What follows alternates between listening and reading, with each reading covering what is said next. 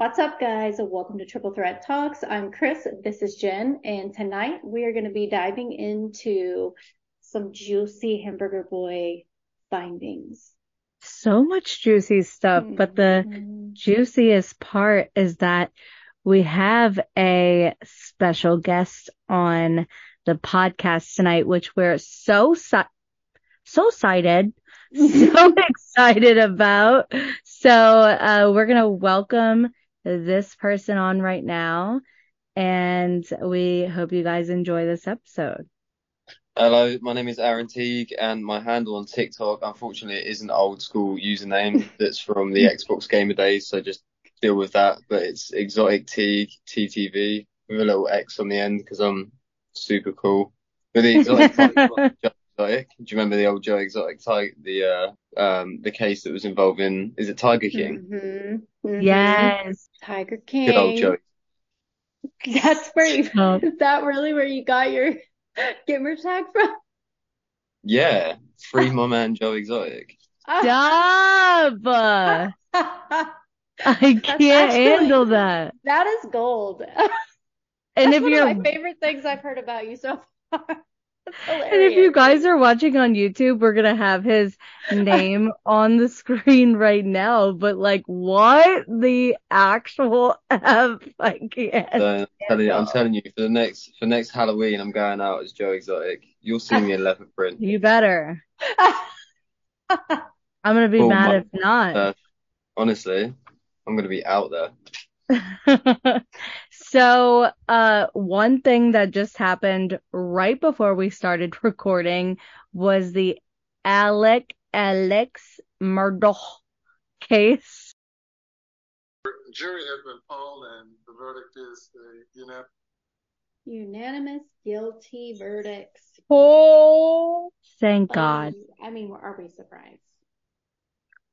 Like, I texted Katie and my mom, and I said Alex Murdaugh guilty, and Katie said, I know there is some poor kid named Buster.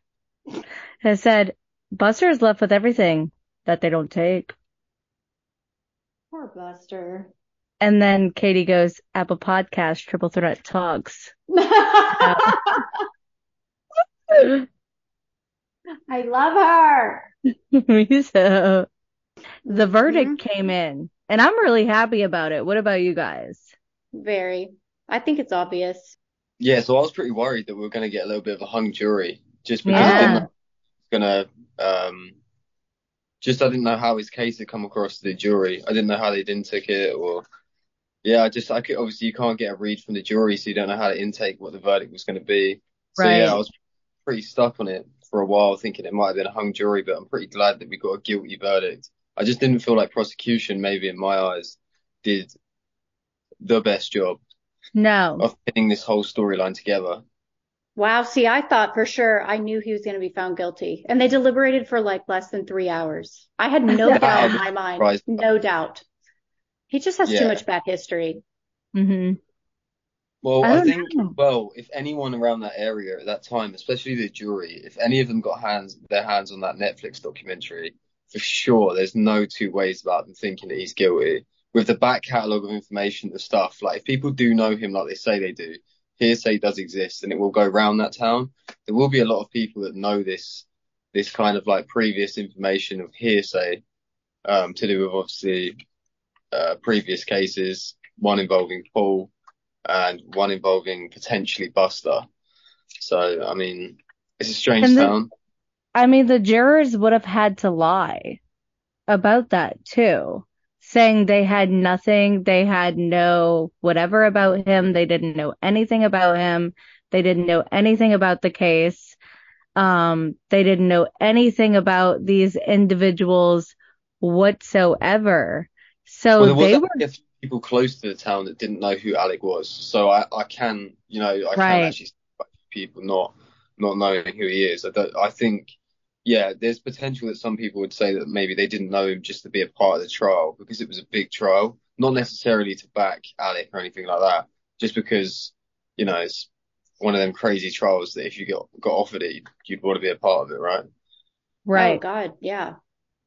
I would love to sit in on any one of these big trials, and not that I would love to actually watch it unfold, but what's done is done, and I don't know, I love this kind of you Well, know, it gives you the consensus of finding the right information and understanding for the next kind of like the next case or whatever that you're going to take on or look into. It gives you the understanding, doesn't it, of being able to look at that right. and then put it into perspective, because you'll understand from like what you go into a case and see the portrayal of what the media uses like headlines and narrative and what's actually going to come out in the case will be two completely different things.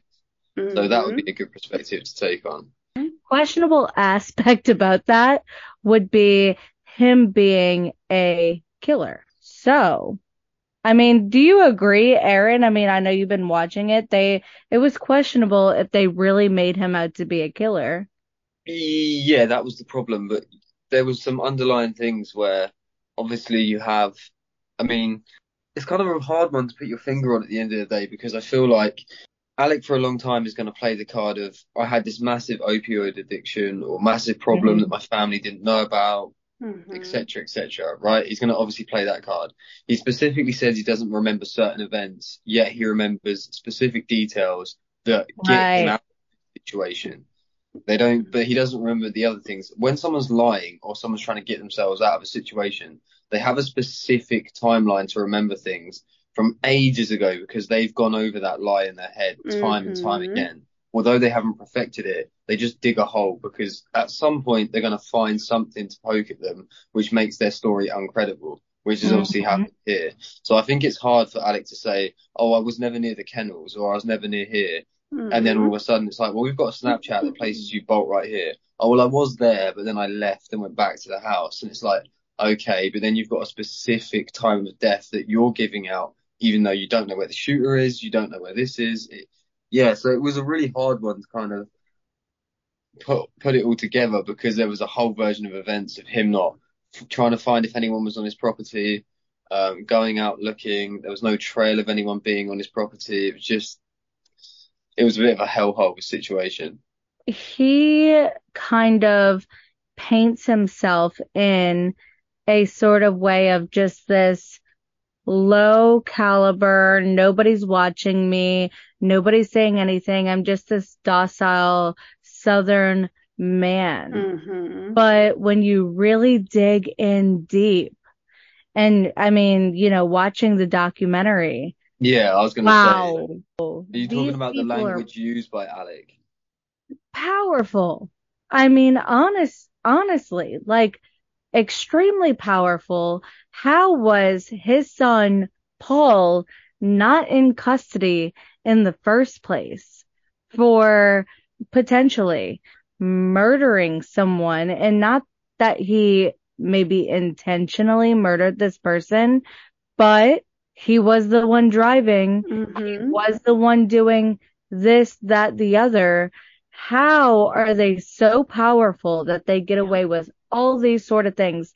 And his background in law, he knows exactly what to say, and I think he's a con artist, a narcissist, and he has built his entire life off of being this way. And I think it goes deep, generation after generation. So he knows exactly what to say when he's sitting in that courtroom and snotting out of his goddamn nose. I mean, the way that he used language to describe Stephen was pretty disgusting. Yeah. So, like, obviously you're not going to get the real person that everyone else got the picture of seeing at home, and like he's not going to come into a courtroom, is he, and start being like that. He's got a character and a role to play. And I think it was quite hard for him, because I don't think he's built in that manner. Like, I think he's just playing this role.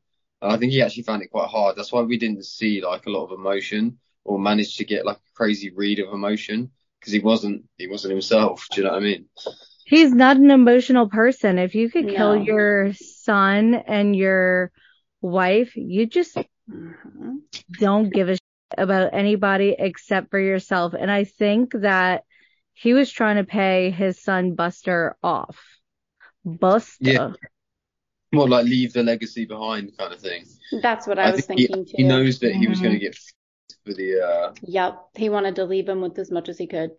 Yeah, I think he knew he was going to get for the financial problems, and I think that his best bet out of that was to literally try and, well, he's done the craziest move possible. But yeah, I believe that everything was, all the assets and everything he was going to try and leave behind to Buster to keep the family name in some sort of regard. But the way that he's now left the Murdaugh name is crazy to think that you've had generation of person like carry that name, go through law, and you've got it end in such a horrific fashion with Alec. It's quite mad, to be honest. Doesn't it make you wonder how many times this has happened, generation after generation? Mm-hmm. Well, isn't it? Is it Randall? Yeah, Randolph Murdaugh. Randolph Murdaugh. I can't even say that name. But yeah, Randolph Murdaugh. Thank He's you. the father, isn't he, to Paul? And he's the father to Alec Murdaugh. And obviously he's been there throughout the whole time. So basically, when that case happened with Stephen, where he was found on the side of the road, and Buster was one of the people that's obviously been held as like allegations towards Buster. Randolph is one of the people that took that case pro bono, and that's why they were adding speculation onto it. Because every time a problem happens with the Murdaugh family, the person that gets called first is Randolph, and obviously he's the person taking that case pro bono and getting it swept under the rug. A similar sort of fashion to how they came and tried to handle the boat case when they all came into the hospital and don't worry, we've got this, we've got that. Similar fashion to that.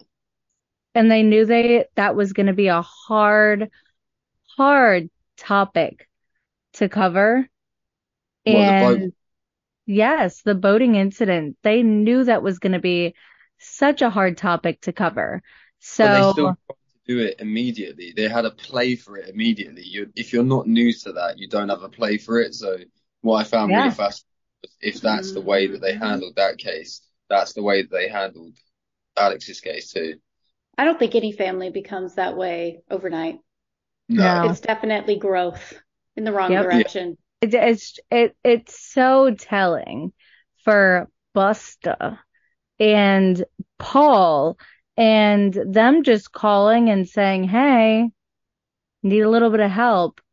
Mm-hmm. And these people came out in the documentaries saying, we know all it was one call, and it was so taken care of. And I understand why they're talking out now, all the people that were so closely connected to the Murdaughs. But like I said in our very last podcast, before we knew the verdict, scares me for these people. Mm-hmm. But I think it's once the ball's rolling, it's like a Me Too movement, isn't it? Once people start speaking out, I think a lot more people feel safe. Because as soon as one person's spoken out, then you notice that everyone starts to jump in as well. It's because it's like anything, for example, like if you dull that right down to simplistic things, something that you may do in your everyday life, but you don't tell your friends ages that you do it, and then all of a sudden you're sitting there and as a joke kind of thing you'll say it and they'll go, I do that too, and you get that comfort of being like, no wait, no, I actually do that. And then do you know what I mean?